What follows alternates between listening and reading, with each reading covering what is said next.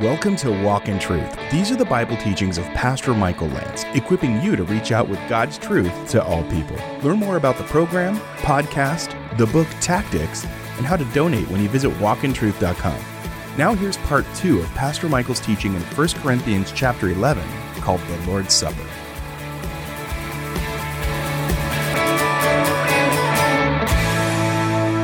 Stephen Ohm, who has written a commentary on 1 Corinthians, says, whereas most groups divide up along the lines of rich, poor, and free slave, the church is to be the one institution where things get flipped upside down. When Christians eat common bread and drink from a common cup, it is a symbol, a visual representation of the common divisions and disunities of our world being conquered in Christ. We tend to marginalize others who are different than we are. We tend to alienate people as the other because they are not like us. Therefore, rather than being concerned about their interests, we place ourselves at the center and ask everyone else around us to revolve around us.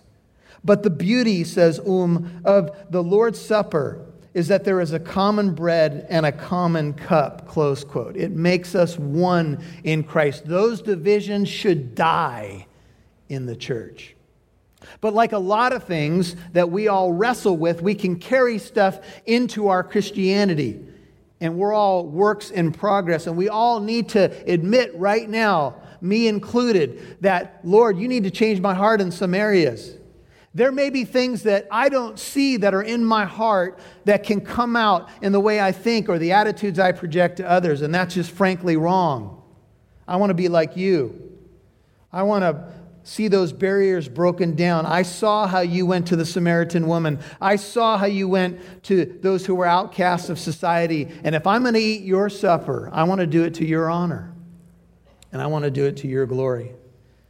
The Lord's Supper is just that. It belongs to Him, and He calls us to it. And when it's done right, it's beautiful, isn't it? We often, get a chance in this particular congregation to come to the front when the services are a little bit smaller, and we come down together and we eat of the bread and we drink of the cup. And it becomes a testimony of our unity and our oneness in Christ. You see, we are supposed to be an alternate community, an upside-down social order. We are to be a gospel community. The meal can get muddied if our conduct is wrong when we come into a place like this. Christ's loving sacrifice should be at the heart of what we do. Instead of this meal, though, in Corinth being a theater of grace, it became a theater for class division. It became a theater for others looking down on other people. And whenever that happens in the church, it is a sad commentary. Because it means that we really haven't gotten in touch with God's grace. Because if you understand the depths of God's grace, that stuff will go away. Because all ground is level at the foot of the cross, brothers and sisters. And we need to see that the change has got to start in the church. The Lord's Supper provides a special opportunity for God's people to come to the table. The head seat is taken. It's by the head of the church, Jesus. He is the head, we're the body. And so we want to reflect and honor the head of the table when we come to His table. There should be none of this. And this is what Paul says in 17. He says, but in giving this instruction, I do not praise you. Because you come together, the verb is used 5 times in the section. You come together not for the better, not for the greater advantage, but for the worse, for the weaker. In verse 2 of chapter 11, Paul praised the church that they kept some of the traditions that he had passed along to them. But now he says, I will not praise you because when you gather around the Lord's table, it is not for the better, it is for the worse. Now that's a sad commentary. If you go to church, you hope that it's ultimately for the better, right? That you've edified somebody else, that you've built up somebody else, that you gave somebody else a hug or shared the love of Jesus. But what a sad commentary if the church comes together and ultimately it's for the worse. Someone would leave the church building unedified or torn down or looked upon with contempt. That is the exact opposite of what Christ wants. Let us consider how to stimulate one another to love and good deeds, says the writer of Hebrews. not forsaking our own assembly together as is the habit of some, but encouraging one another, Hebrews 10, 24, 25, and all the more as you see the day drawing near. We've all studied the passages about our words and how our words can either build up, edify, or tear down. Well, when we come into the setting of corporate worship or a Bible study or wherever we may be, and we've gathered in the name of Christ, then Christ is the one who is to lead what we do and how we behave. The worse has a connection to moral evil. It has the idea of not making someone stronger but weaker. For in the first place, 18, when you come together, when you assemble as a church, ecclesia is the word for church, as the called out ones, being a member of the church, you've been called out of the world. Here's what the word church means. It means called out and called to something. You were called out of the world and called to Christ. But brothers and sisters, please hear what I'm about to say. But you were also called to one another. When you were called into the body, out of the world, you were called to the head of the church who died, shed his blood for you, rose from the dead for you, but you were called to his people, away from the world and to his people. So it's not just that you've been called to Christ, but you've been called to his body. We are one in Christ. But Paul says, when you come together as a church, I hear that divisions, as we saw in chapter 1, exist among you, and in part, I believe it. Some scholars believe that Paul's last words there are ironic. Like, of course I believe it. Or, as I used to say when I was young, I can't believe it. When something wasn't going my way, that was my famous phrase. I can't believe it. I can't believe it. My mom would say, believe it. Because it's happening.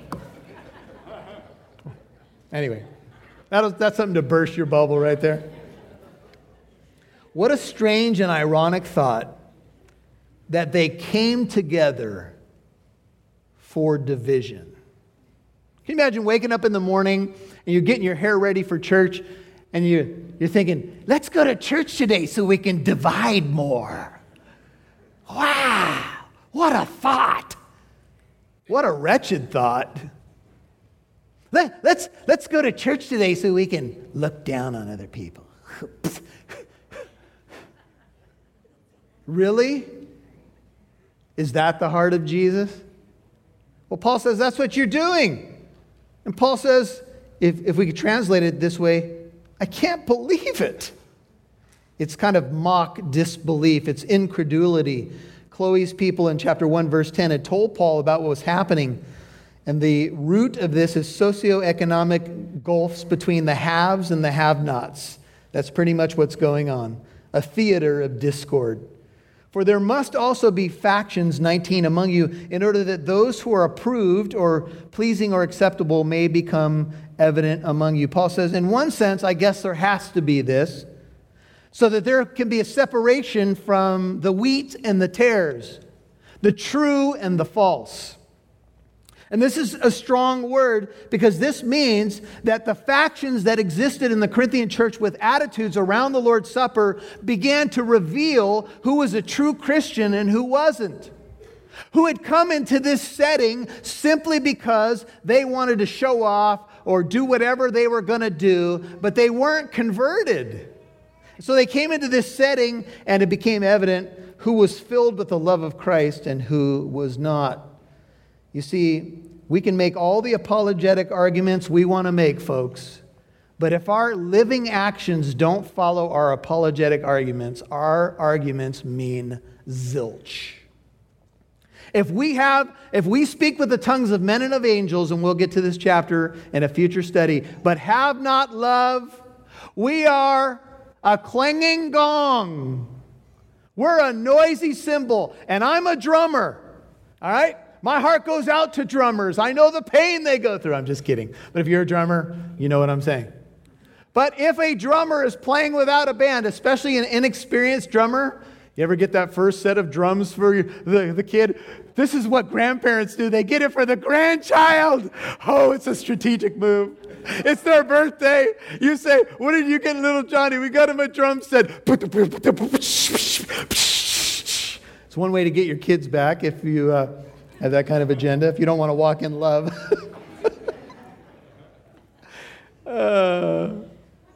Let's turn over to 1 John. 1 John chapter 2. John is known as the apostle of love, and he's writing some things to be able to discern the true believer from the false. This is 1 John 2:18. He says, "Children, it is the last hour." 1 John 2:18. "And just as you heard that Antichrist is coming, even now many Antichrists have arisen. From this we know that it is the last hour. They went out from us, but they were not really of us. For if they had been of us, they would have remained with us. But they went out in order that it might be shown, it might become evident, that they all are not of us. But you have an anointing from the Holy One, and you all know." Flip over to 1 John 4. Look at verse 19. 1 John 4:19 says, "We love," y'all know it, "because He first loved us." Now keep reading. We often think that this means we love God because He first loved us. That's an implication of the text, but keep reading. "If someone says, 'I love God,' and what? Hates his brother, he is a liar. For the one who does not love his brother whom he has seen cannot love God whom he has not seen.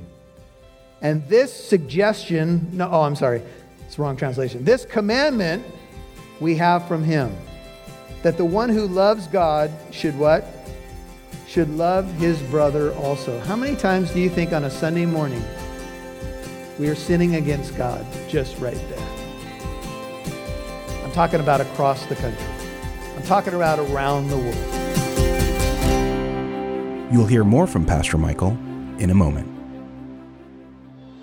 Our mission here at Walk in Truth is to equip you with the Word of God and to give you the tools to express your Christian faith. But how do you initiate conversations effortlessly? Walk in Truth and Pastor Michael Lance would like to offer you the 10th anniversary edition of Tactics, a game plan for discussing your Christian convictions by Greg Kokel. This is how to navigate a conversation to build a bridge from a conversation to get to spiritual truths and to get to the gospel. We are offering the book Tactics as a thank you when you give a donation of $20 or more to Walk in Truth. Visit walkintruth.com, click the donate button, or call 844-48-TRUTH. That's walkintruth.com or 844-48-TRUTH. Hey, Shane Lance here, and I wanted to take a quick moment and encourage you to subscribe to our devotional called A Step Closer. This is a quick read from Scripture with a little bit of commentary, and it's a great way to keep you growing in your walk with the Lord. In our crazy society right now, with all the things we jam-pack into our schedule, I'll be the first to admit that sometimes it's hard to find time to study God's Word. But it is so important as we grow in our relationship with the Lord to study His Word. It's such a vital aspect to our walk. You can text STEP CLOSER as one word to 33222. Again, that's STEP CLOSER as one word to 33222. We really believe here at Walk in Truth that this can be a great instrument in helping you grow in your relationship with the Lord. So once again, we'd encourage you to subscribe to our devotional called A Step Closer, and you can text STEP CLOSER as one word to 33222. Make sure you subscribe to the Walk in Truth podcast, available on your favorite podcast app. Now, back to Pastor Michael Lance, right here on Walk in Truth. You see, we can make all the apologetic arguments we want to make, folks. But if our living actions don't follow our apologetic arguments, our arguments mean zilch. If we speak with the tongues of men and of angels, and we'll get to this chapter in a future study, but have not love, we are a clanging gong. We're a noisy cymbal, and I'm a drummer. All right? My heart goes out to drummers. I know the pain they go through. I'm just kidding. But if you're a drummer, you know what I'm saying. But if a drummer is playing without a band, especially an inexperienced drummer, you ever get that first set of drums for the kid? This is what grandparents do. They get it for the grandchild. Oh, it's a strategic move. It's their birthday. You say, what did you get little Johnny? We got him a drum set. It's one way to get your kids back if you have that kind of agenda, if you don't want to walk in love.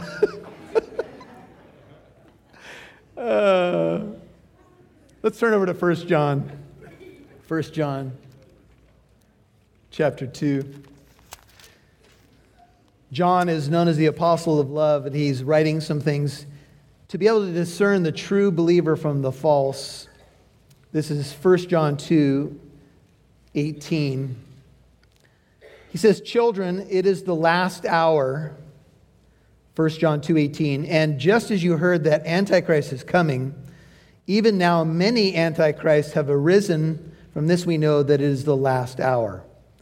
They went out from us, but they were not really of us. For if they had been of us, they would have remained with us. But they went out in order that it might be shown, it might become evident, that they all are not of us. But you have an anointing from the Holy One, and you all know." Flip over to 1 John 4. Look at verse 19. 1 John 4:19 says, "We love," y'all know it, "because He first loved us." Now keep reading. We often think that this means we love God because He first loved us. That's an implication of the text, but keep reading. "If someone says, 'I love God,' and what? Hates his brother, he is a liar. For the one who does not love his brother whom he has seen cannot love God whom he has not seen. And this suggestion, it's the wrong translation. This commandment we have from Him, that the one who loves God should what? Should love his brother also." How many times do you think on a Sunday morning we are sinning against God just right there? I'm talking about across the country. I'm talking about around the world. See, John's test, as much as it is about theology and doctrine, turn back to 1 Corinthians 11, ultimately is expressed in the action of love. And it's revealing to see what was happening around the Lord's Supper. People were being factious, puffed up, prideful. And Paul says in 1 Corinthians 11:20, "Therefore, when you meet together," 1 Corinthians 11:20, "it is not to eat the Lord's Supper." And someone in the church might say, "Yes, it is." And Paul would say, "No, it's not." Because when you gather, don't call this the Lord's Supper. Call it your supper. Call it your party. But don't you dare call that the Lord's Supper. What you're doing is not the Lord's Supper. Because the Lord is obviously not in charge of it. "For in your eating, each one takes his own supper," 21, or meal, if you have the ESV, "first." I'll explain that word in a moment. "And one is hungry, and another is drunk." Many years ago, I was a young pastor, and I was asked to share a communion meditation on Easter Sunday. So it was a big day for me. Church was packed. Everybody was dressed up. It was Resurrection Sunday, and I was leading the communion time. I began to speak, and a man was causing some distraction over here. People were rustling around, and you could hear a low murmur, and I kept trying to go and speak over it. And he was getting louder, and people were getting more uncomfortable, and heads in the church were turning. I tried to speak louder over it. And finally, the man stood up in the middle of the church, looked to the back. One of our ushers was standing at the back door and said, "Tell that guy to stop looking at me!" And I was like, "Oh, great. Here I am sharing my communion meditation on Easter Sunday, and I got this wacko in the third row." So I said, "Sir, sit down and respect what's going on." He was like, "Sorry, Pastor." And he sat back down. Ushers came down, and they dragged him out of the church, and they talked to him for a while. And so later on, I talked to some of the ushers and said, "What happened?"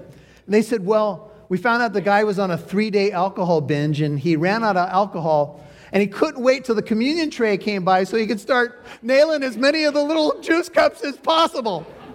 And he was getting upset because it wasn't happening because I was talking too long." I know you all can't understand that. I never do that. First of all, he made a major mistake because we were serving Welch's that morning, so I don't think it was going to really help him. But the morning became all about him and his need and what he wanted. And this attitude, apparently in the Corinthian church, is some people were at communion. This tells you with all the debate about, was the wine real in the first century? Was it diluted? It may have been diluted, but it had some alcohol in it, because I don't know how you get drunk if it doesn't have alcohol. Unless you can drink enough Welch's to get drunk, I don't know. But think about what was happening. So people were arriving. Some poor people were arriving late. They had very little.